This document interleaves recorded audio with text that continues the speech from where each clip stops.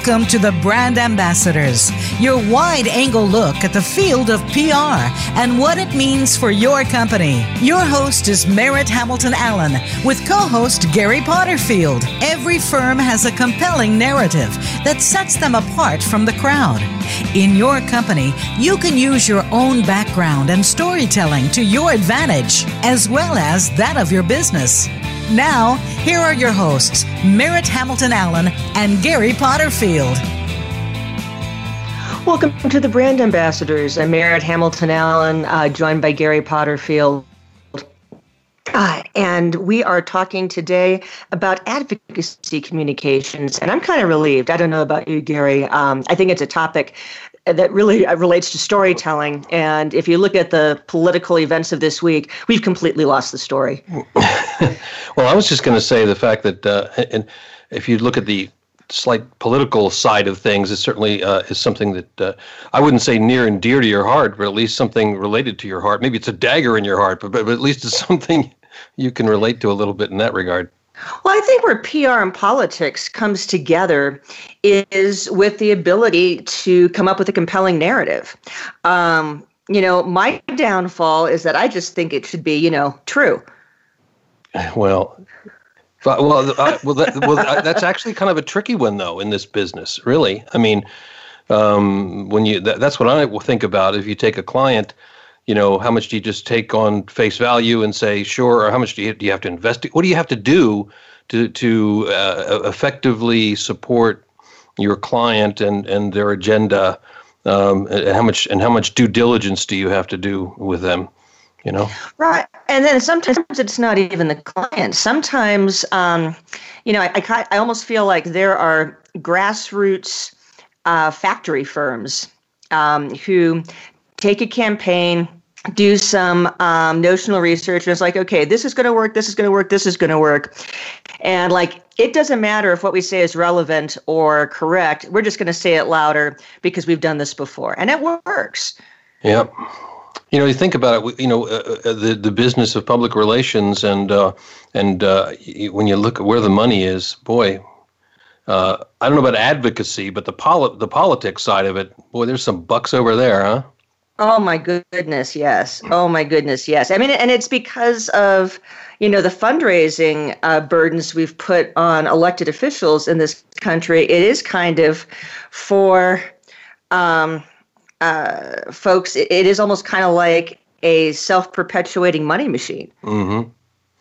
Yeah, well, I just... Are you trying to talk us into to doing campaign work?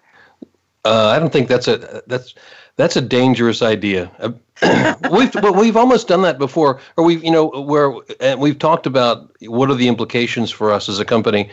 Does it matter? I mean, how will it affect us otherwise for other clients? I don't know that we never really got into it, but I'm wondering about you and your, how off-putting was it to you, the aspect of what you had needed to do to be able, in your campaign, to be able to run an effective one? It's all about the money and fundraising. Was that I just can't imagine that being any fun. No, it's not. For a small unpaid state office, it's one thing. And generally, you're looking at about $80,000 to $100,000 for that in New Mexico, which is just crazy. But I guess for me, it was the frustration being semi-rural and being spread out. Daily door-to-door was close to impossible. I did a lot of door-to-door. I knocked on a lot of doors. But it's just, you can't get the canvassing that you would in a typical suburban neighborhood. There's that. And then, because we're a far suburb of Albuquerque, the mainstream Albuquerque media don't really focus on the East Mountain areas. So choosing a medium was hard, and it wound up being really direct mail. And it wound up being influencer outreach. And, the fascinating thing is, I use the phrase emotional blackmail a lot, where you get somebody really, really spun up on what's important to them. But I think the big difference, and when we use that emotional blackmail element for our existing clients, whether you use it in a sales pitch, whether you're using it in a political stump speech, again, the biggest problem I have is, and I think, again, the downfall for my campaign is I insisted that it be true. I think I've just realized something. I think your downfall was a cognitive dissonance. That, merit and rural. It just doesn't sound right to me. No, and I got to admit, a dear friend and a retired state representative went canvassing with me, and I showed up in my campaign polo shirt, hiking pants, and hiking boots, and I thought her jaw was going to hit the bottom of her SUV. Yeah, you should have gone like you. Well, it was kind of like me. I mean, the shirt was black and white and red. So yeah. No, I think I put a lot of my personality and my ethics into the campaign, and you've got to think about also at the 50,000-foot view, when they're just getting snippets of a candidate, what do people want to hear? And I really focused on relevance to what would be happening in the state. And what won the primary was a very, very extreme view on national topics that were not necessarily relevant to the state legislature. I was recently rewatched episodes of Brain Games. Did you ever watch that show? It was on National Geographic. Yeah. Brain Game. Yeah, and they had Jason Silva, host, real smart guy. But they had one of the episodes, and when they did a game where they showed politicians, they showed photographs of two politicians of an actual election that had happened, and they asked people in a mall, who would you vote for?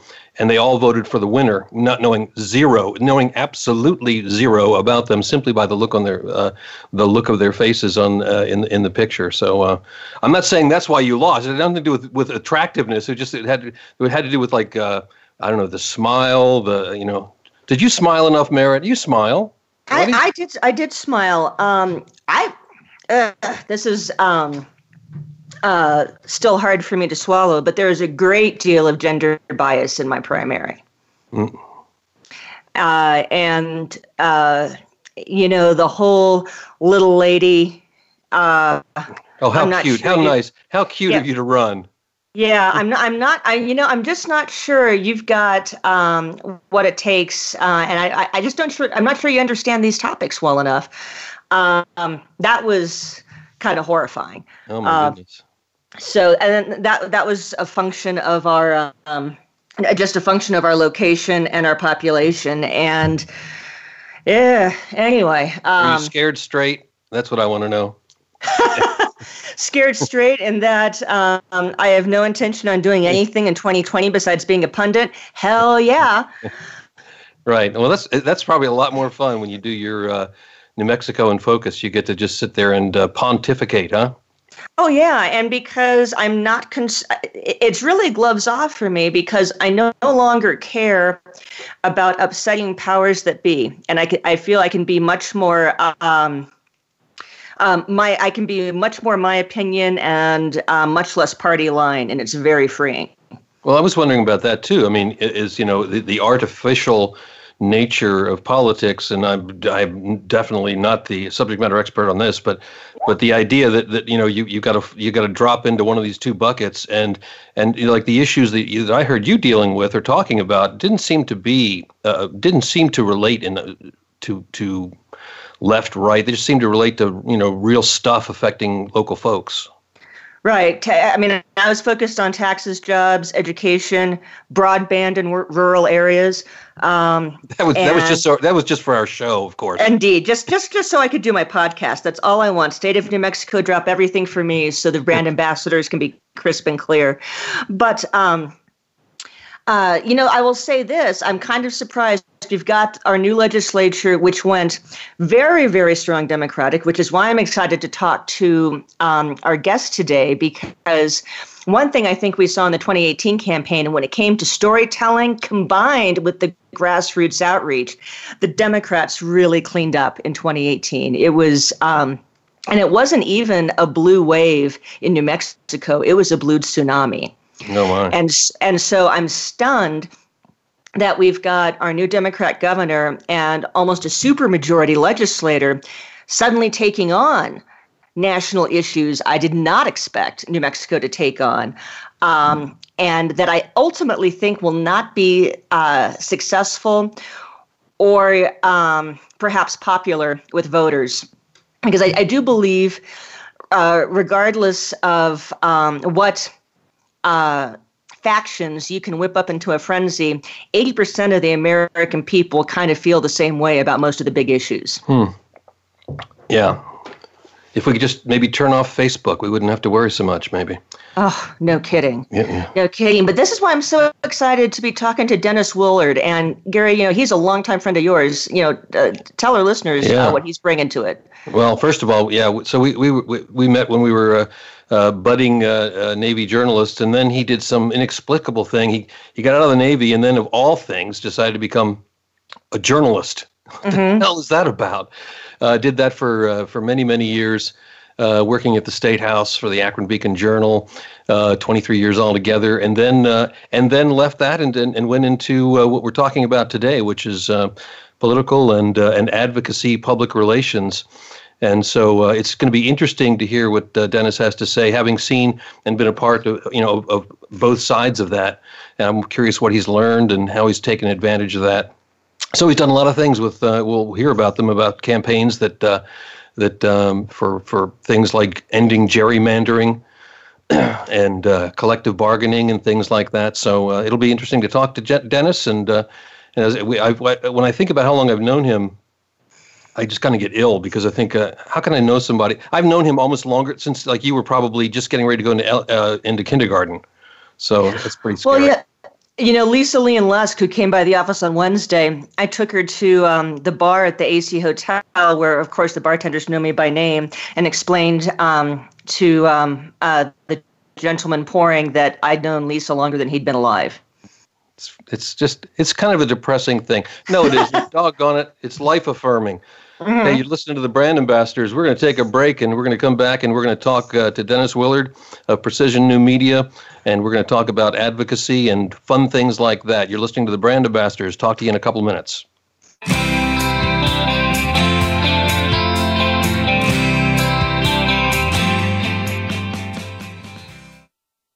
Become our friend on Facebook. Post your thoughts about our shows and network on our timeline. Visit facebook.com/Voice America. When business people think PR, they usually think spin. Good, bad, or indifferent. But spin without a strategy gets you nowhere but lighter in the wallet. At Vox Optima, our outcome-based communication is about results, not the ride. You're focused on your bottom line goals, and so are we. From strategic planning to creative design and production, Vox Optima has experts ready to support your requirements today. Also look to Vox Optima for crisis communication, media training, and issue management. Vox Optima is a service-disabled veteran and a woman-owned business with consultants working from coast to coast. Vox Optima ties PR strategy and every last communication product to what your organization needs to be successful. At Vox Optima, you won't be spinning your wheels. You'll be getting results. Strategy, not spin. To make our results work for you, visit voxoptima.com. That's voxoptima.com. Are you a business leader or executive that wants to achieve more? Not just in it for profit, but to do work you find meaningful that adds more value to more people in more ways. Listen for the Business Elevation Show with host Chris Cooper. You'll hear from successful achievers from around the world with the passion and experience to offer invaluable guidance. The Business Elevation Show can be heard live on Fridays at 8 a.m. US Pacific Time, usually 4 p.m. UK, on the Voice America Business Channel. Be more, achieve more. Have you friended us on Facebook yet? Why not? Just go to facebook.com/Voice America or search for the keywords Voice America. Once you are part of our Facebook network, you'll receive daily messages about what's happening with our shows, this week's featured guests, and new happenings at the Voice America Talk Radio Network. And you can add your voice to the always active discussions on our timeline. Just go to facebook.com/Voice America or search for Voice America.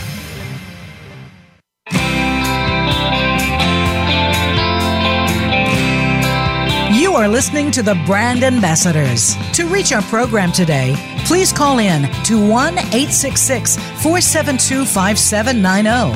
That's 1-866-472-5790. Or send an email with questions or comments to brand.ambassadors@voxoptima.com. Now, back to this week's program. Welcome back to the Brand Ambassadors. I'm Merritt Hamilton Allen, joined by Gary Potterfield, and I'm so pleased to welcome Dennis Willard of Precision New Media. Dennis, thanks so much for joining us this morning. Well, I appreciate being here, and it's also good, to be working with Gary again after all these years. I love it. And just by background, before Dennis started Precision New Media in 2010, he was a State House reporter and spent 15 years as the State House bureau chief for the Akron Beacon Journal.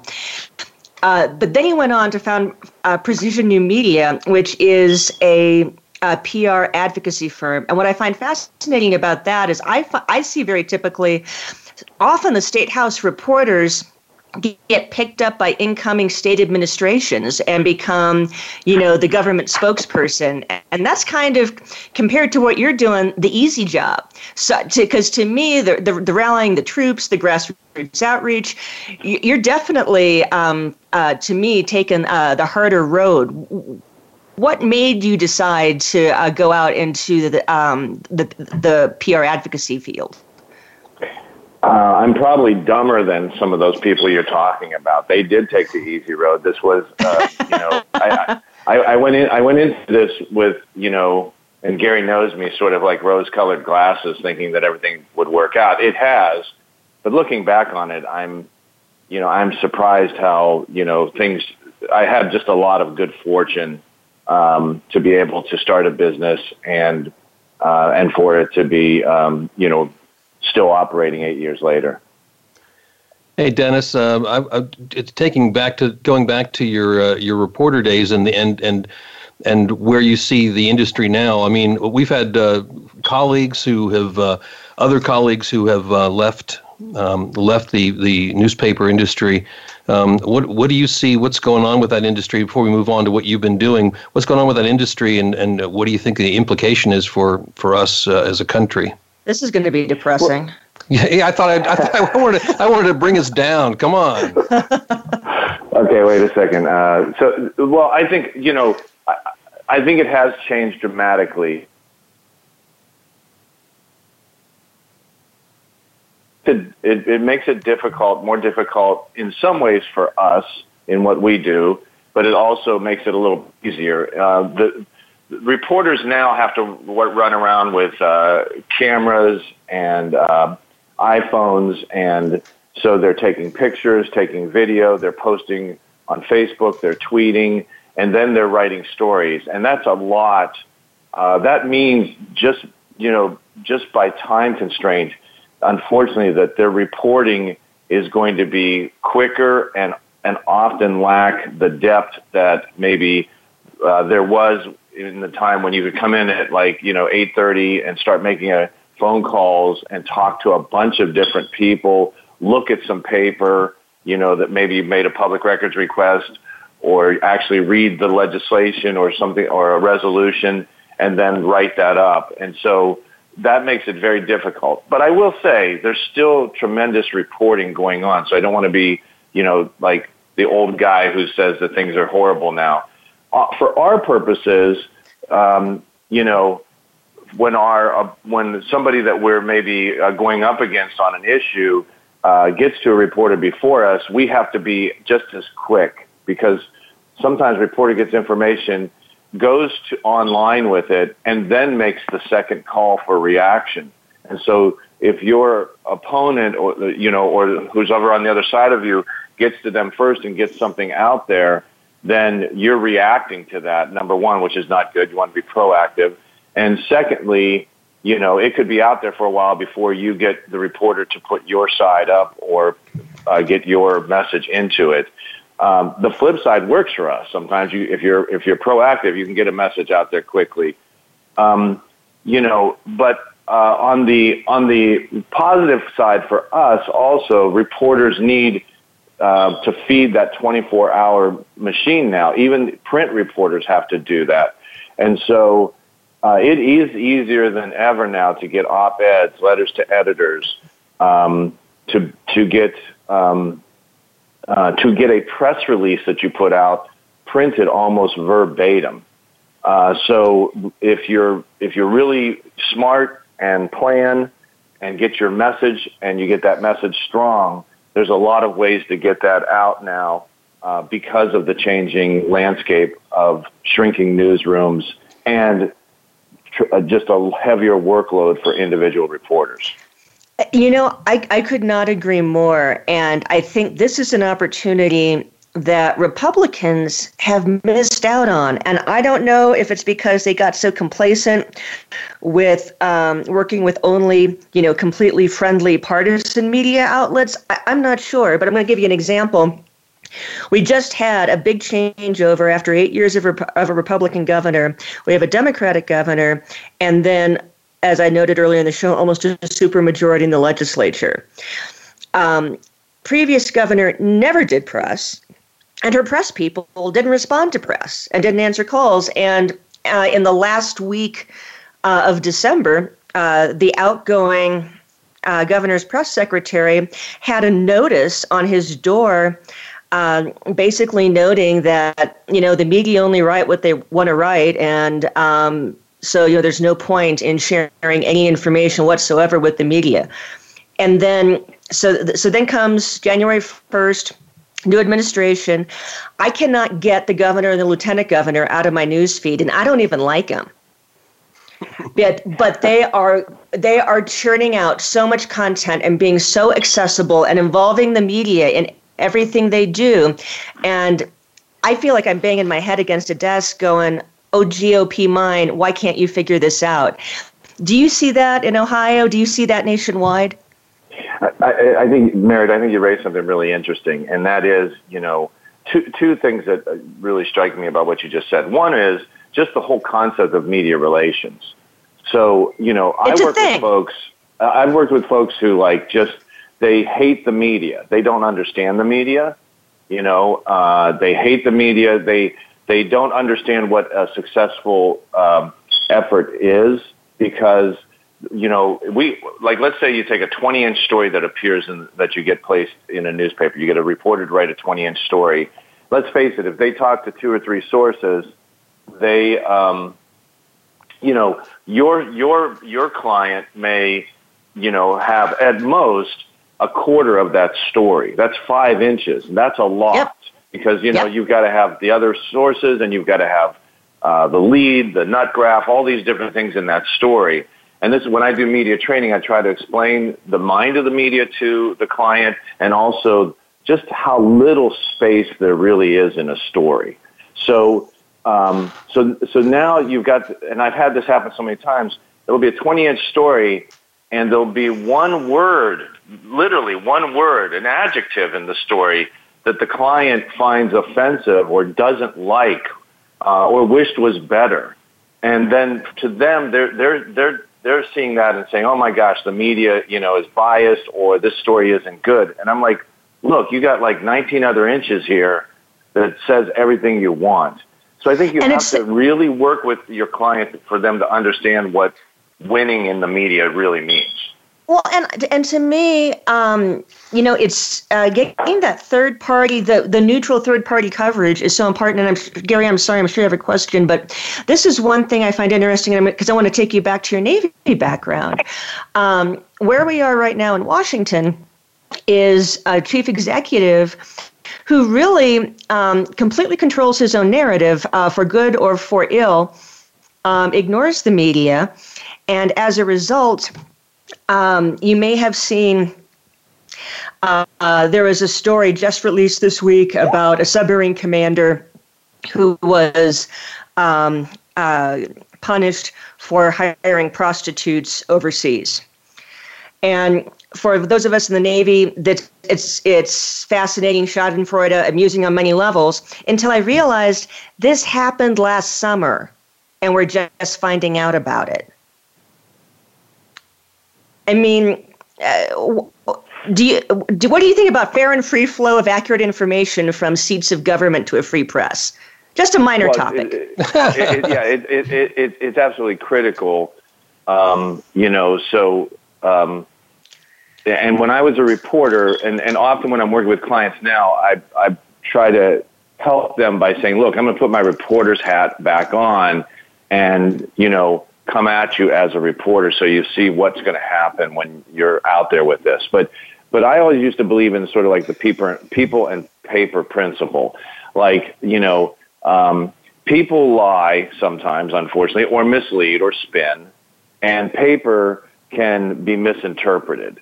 So what I would always try to do as best I could is, try to talk to as many people as I could about something, but also look at what paper trail there was for that. Now, I covered government, and that made it a little easier to do, because if somebody was talking about a proposed bill, then I could go look at the law or the analysis of the law, look at the budget impact of the law, proposed law, but at the same time ask, the people who were pushing it or opposing it, what their positions were.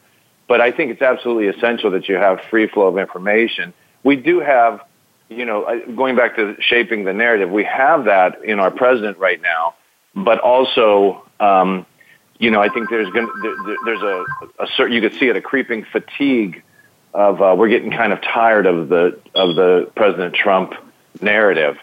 Now, I think there'll be a third of the country that will never move away from that. And as you know, all elections are won in the middle. So I think that the independents, either leaning right or left, are really tired, are growing tired and seeing Trump fatigue. Well, we're coming up on a break here, Den, and we've got another 2 segments we're going to keep you, and we got lots to talk about. This could probably go on for a couple of different episodes. You're listening to the Brand Ambassadors. We're talking politics, we're talking advocacy, and all related to public relations with our guest, Dennis Willard from Precision New Media. You're listening to the Brand Ambassadors, and hey, give us a call at 866-472-5790, or send us an email, brand.ambassadors@voxoptima.com, and we'll be back in just a couple of minutes.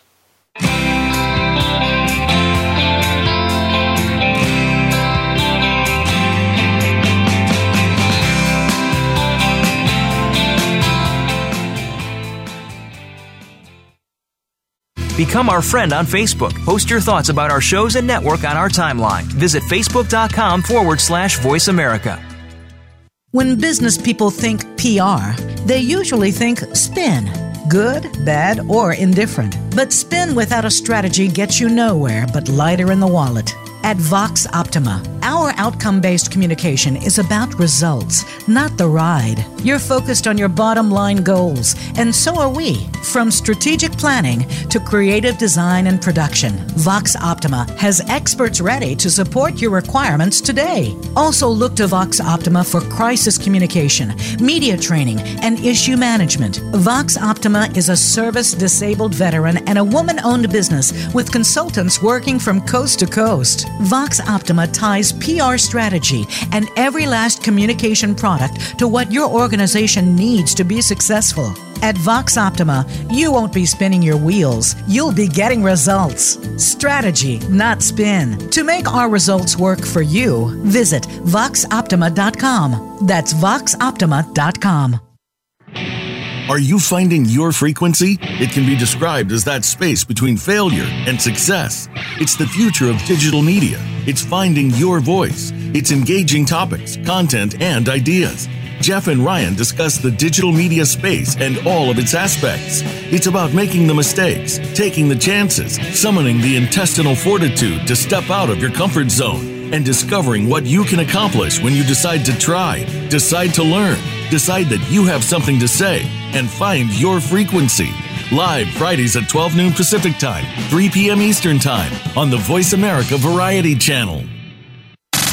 Have you friended us on Facebook yet? Why not? Just go to facebook.com/Voice America or search for the keywords Voice America. Once you are part of our Facebook network, you'll receive daily messages about what's happening with our shows, this week's featured guests, and new happenings at the Voice America Talk Radio Network. And you can add your voice to the always active discussions on our timeline. Just go to facebook.com/Voice America or search for Voice America.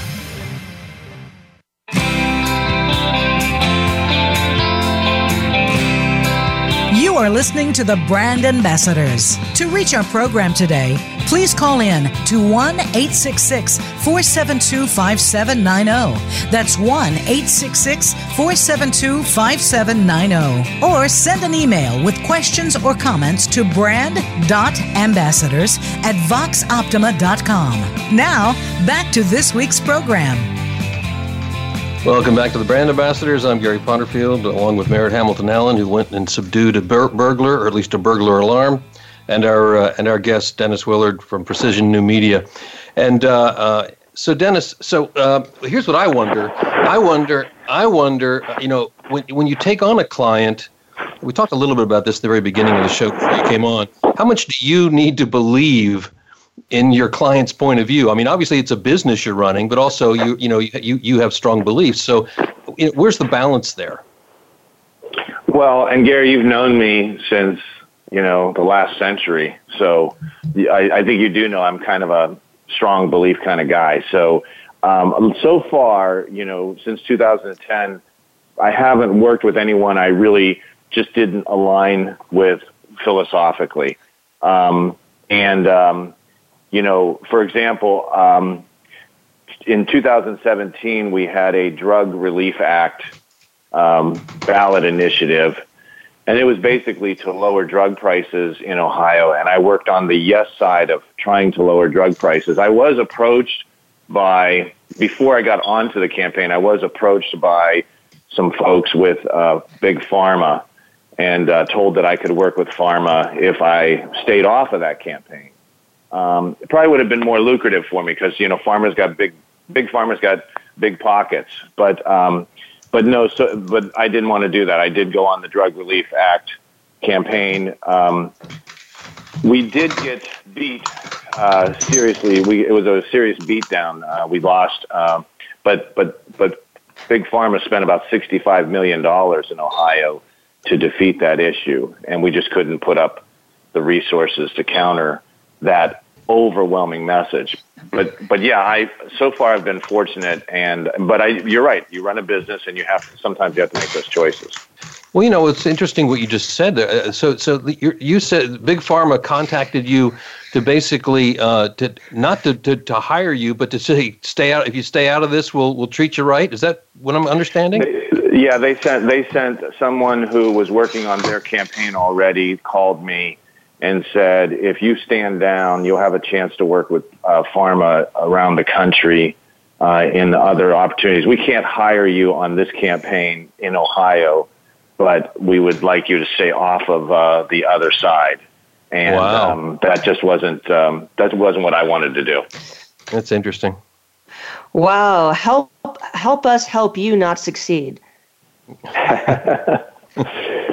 But I do want to say something, about ballot initiatives. You can lose and win. You can lose and win. Oh, I hate those. Yeah. Well, but so I jokingly say that I'm the patron saint of lost ballot causes in Ohio because, I've worked on legalizing marijuana that failed. But within a year, after 19 years of ignoring this issue, within a year of that failure, the legislature passed medical marijuana, and we just opened our first medical marijuana dispensary this week in Ohio. In fact, I think it was yesterday, and the first dispensary, the people bought $75,000 worth of medical marijuana. So, and same thing with the Drug Relief Act. We raised so much attention about these out-of-control drug prices that there was a series of newspaper articles in the Columbus Dispatch that got to these middlemen who were just ripping the system off for $500 million a year. So there's going to be reform there. And then just this last year, I worked on a criminal and drug sentencing reform ballot initiative that also failed. But we raised so much attention about the opioid epidemic and how people were being fairly or unduly marked with a scarlet F for felon for drug use and possession only. And that created tremendous barriers to them coming out of prison for jobs, for educational opportunities, things like that, that the legislature has made this a priority piece of legislation in the new General Assembly. So you can lose, but if you really run a good public awareness campaign, you can put pressure on people who have the power to make change to actually go forward with reform. That's really interesting to me, and I had not thought about it that way before, because my experience with ballot initiatives, first of all, my small government reaction is, hey, if you don't like what your legislators, your city council, whoever are doing, then vote them out. Or show up at hearings and let people know what you think, or call your representative. So my perspective was always a ballot initiative is just whiny advocates who didn't get their way. Sorry. That's all right. I think that's on my business card. Whiny advocate who doesn't get his way. I think you're right. There is that merit. There's absolutely that feeling in states. But let me just say something that, sometimes I think the legislature can do something that is completely out of touch with the public. And I'll give you an example, in the first major campaign I worked on was in 2011 in Ohio.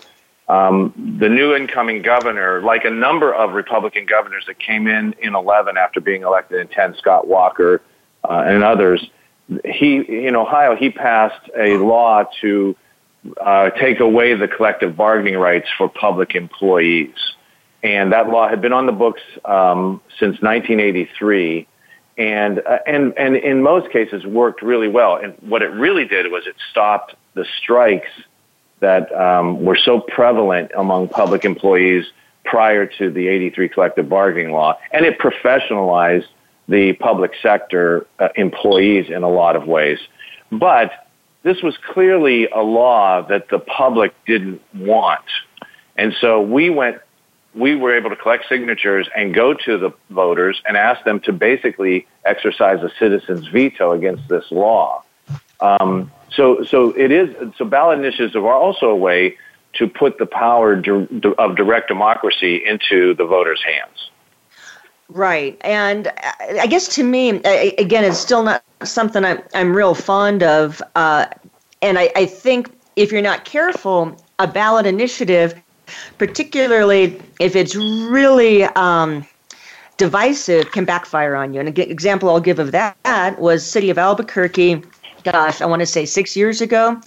Pro-life advocates got a ballot initiative that would, I want to say, ban abortions after 20 weeks. It was a pretty heavy ban for the largest city in New Mexico, and it was so unpopular that it happened to be, on the regular ballot for city council, and one of the best city councilors we ever had happened to have an R after her name, and the pro-choice vote came out so much to defeat this really badly thought-out ballot initiative that not only did the ballot initiative fail, but they lost one of their city council supporters because she was defeated too. Yeah, I agree. It's a double-edged sword in certain ways. I think it is one way to have a check on government. If you want that, it's one way to check government. But it also, I think one of the things. Be careful what you ask for. And be prepared, exactly. And prepared for the loss to go down ballot. Well, the other thing too, Merritt, how hard, how difficult, or how onerous was it for voters to get that initiative on in Albuquerque? In Ohio, you have to spend almost $2 to $3 million just to collect the signatures to put it. So if you don't have $3 million just to collect signatures, you're not going to get on the ballot here. So it is you have to have money and you have to have organization to do it here. And in some municipalities like Albuquerque, it might be as simple as getting 500 signatures or 1,000 or something like that. And I think that's why I have a problem with ballot initiatives, because it seems like if you have an axe to grind and 2 cereal box tops, you can get on the ballot. So I do think the threshold issue of making it to the ballot is really critical. Yeah, you have to have. That's I think it should be. I agree with you. It should be something where there is. You have to demonstrate there's a real desire by the community to actually do this. So, Dennis, have you ever in the since 2010, since you've been doing this, have you ever had an issue that has crossed party lines that has allowed you to not have it be a partisan issue, where it's I would think that'd be kind of refreshing for you. I don't know if it's happened, but does it happen? Yeah, there's a couple examples of that. It's really interesting.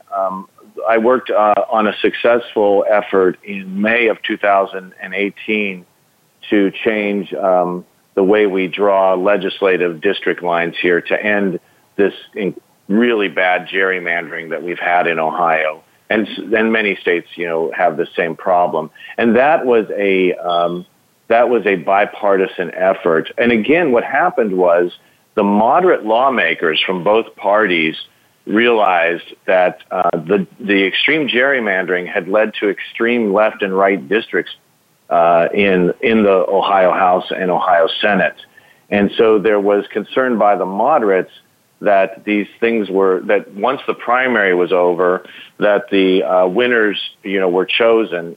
And so the primaries often were won by the more extreme candidate in either party. So we put together a coalition of really moderate Democrats and Republicans, and were able to first go to the legislature with a petition idea that we're going to go directly to the voters.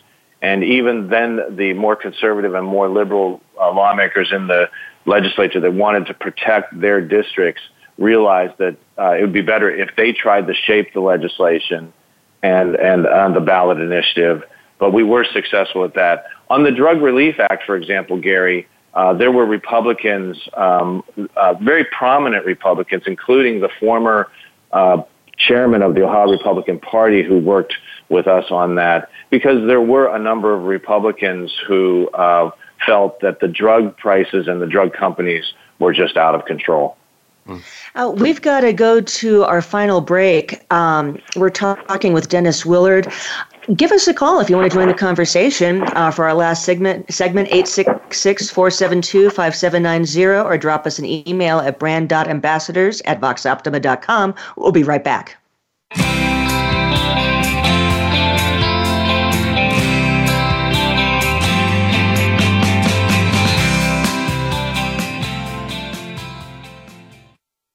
Become our friend on Facebook. Post your thoughts about our shows and network on our timeline. Visit facebook.com/Voice America. When business people think PR, they usually think spin. Good, bad, or indifferent. But spin without a strategy gets you nowhere but lighter in the wallet. At Vox Optima, our outcome-based communication is about results, not the ride. You're focused on your bottom line goals, and so are we. From strategic planning to creative design and production, Vox Optima has experts ready to support your requirements today. Also look to Vox Optima for crisis communication, media training, and issue management. Vox Optima is a service-disabled veteran and a woman-owned business with consultants working from coast to coast. Vox Optima ties PR strategy and every last communication product to what your organization needs to be successful. At Vox Optima, you won't be spinning your wheels. You'll be getting results. Strategy, not spin. To make our results work for you, visit voxoptima.com. That's voxoptima.com. If you hear a dog barking or an angel singing, then you know that you are listening to Waking Up in America. Heard every Wednesday at 3 Pacific Time, Valerie Kirkard and all of her friends will bring you powerful and humorous discussions that raise thoughts and give you insight on how to live your life to its fullest potential. Adventure is always a must on Waking Up in America with Valerie Kirkard every Wednesday at 3 Pacific. Trends in global business are changing all the time. It used to only be worrying about your competitor across the street, but now that competitor may be across the world. On Global Business with Mahesh Joshi, we discuss the trends in global business, plus issues and solutions that business leaders face today. Each show is guaranteed to teach you something that you didn't know before about global business. Listen live every Wednesday at noon Eastern Time, 9 a.m. Pacific Time on the Voice America Business Channel. Have you friended us on Facebook yet? Why not? Just go to facebook.com/Voice America or search for the keywords Voice America. Once you are part of our Facebook network, you'll receive daily messages about what's happening with our shows, this week's featured guests, and new happenings at the Voice America Talk Radio Network. And you can add your voice to the always active discussions on our timeline. Just go to facebook.com/Voice America or search for Voice America.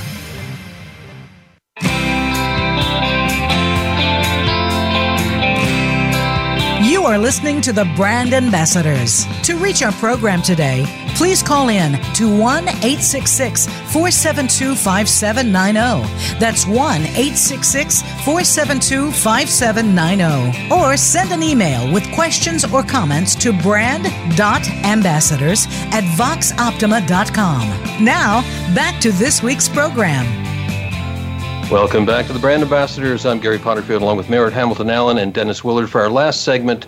And Dennis has worked on, since he started Precision New Media, a number of campaigns, including those on collective bargaining, ending gerrymandering, which we talked about last segment, drug price issues, marijuana legalization. So Dennis, from a tactical perspective, what are some of the ways that you go about supporting these issues that you are supporting? Well, so we're kind of client-driven, and that's how we've, grown as a company.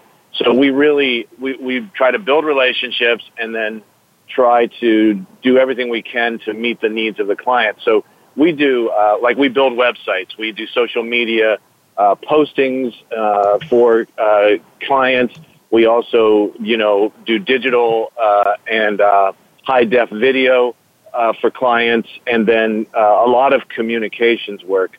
So it really, depends on what the client needs. But I will tell you that the one thing that I realized when I got out of reporting, I thought that I would just be a communications guru, not knowing that, what that really meant. But I thought would just be a communications consultant. And I realized very quickly that, especially with the growth of social media, that you really needed to be telling your stories visually in so many ways. And that's when I started working with Corey McCarthy in our firm and doing a lot of graphic design to sort of coincide with our verbal messaging. And so tactically, we really ask the client what they need. But I can give you an example. We worked on a number of campaigns in Kansas last year with House candidates, and this was a follow up to 16, and we were really fortunate there, and because Kansas is a pretty conservative state, and we were able to help elect 13 Democrats to the Kansas House of Representatives, and we did it in two ways.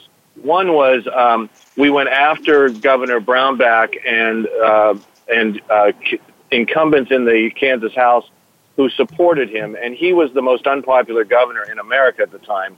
And so we ran digital ads and basically told people that, hey, this guy or this woman in the legislature, we called him a Brownbacker, and we said this person has backed every thing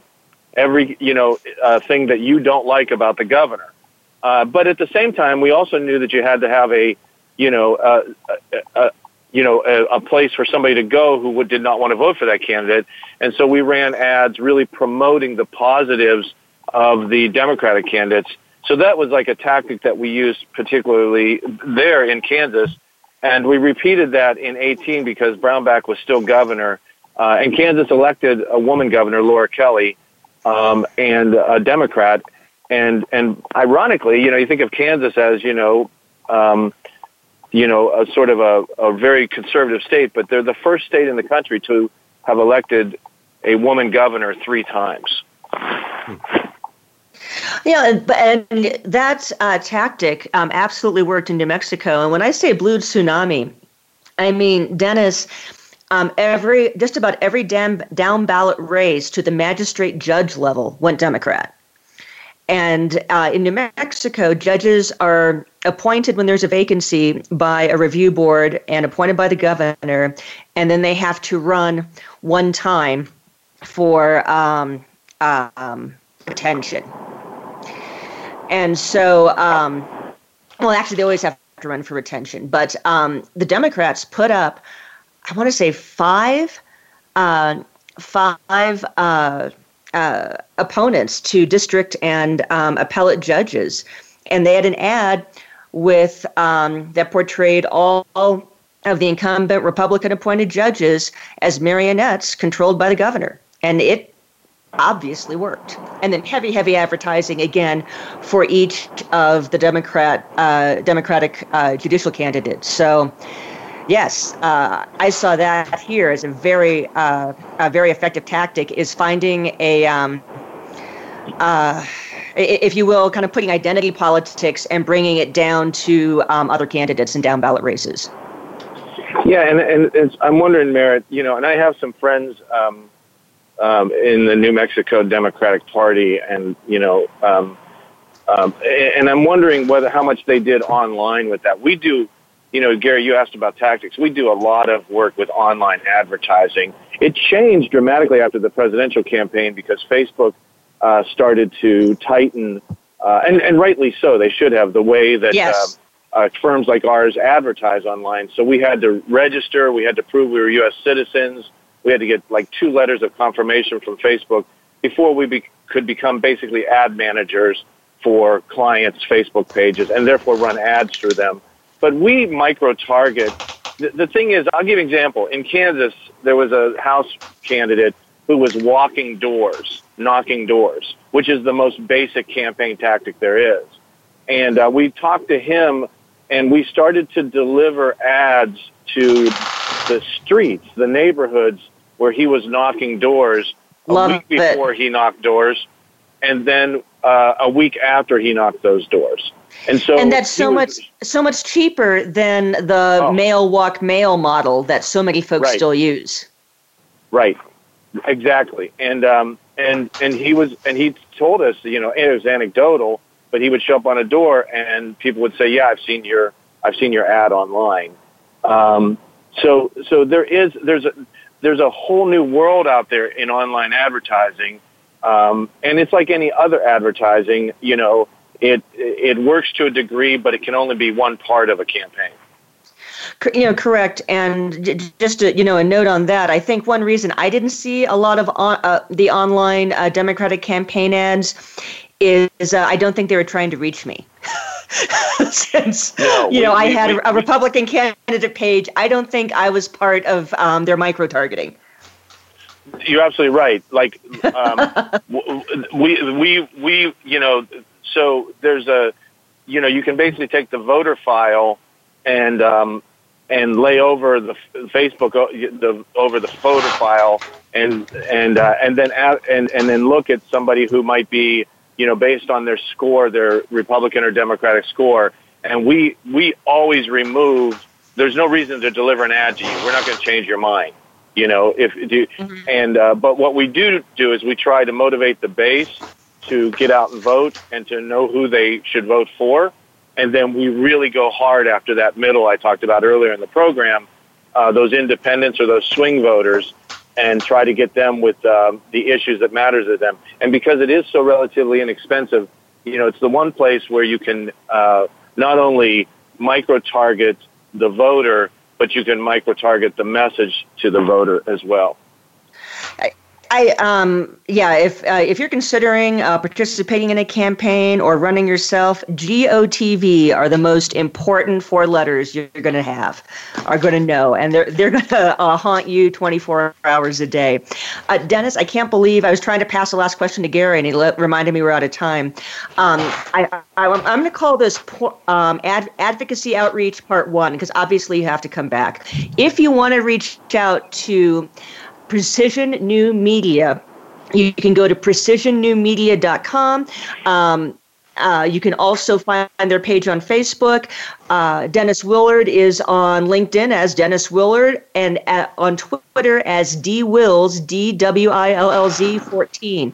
I wish we had more time, and I think we're going to have to make more time on another episode. What about you, Gary? Yep. And we'll talk about nonsense next time. I thought that's what we're doing. All right. Well, everyone, thanks so much for joining us. This has been a great conversation. For Dennis Willard and Gary Potterfield, I'm Merritt Hamilton Allen. You've been listening to The Brand Ambassadors. We'll talk to you next week.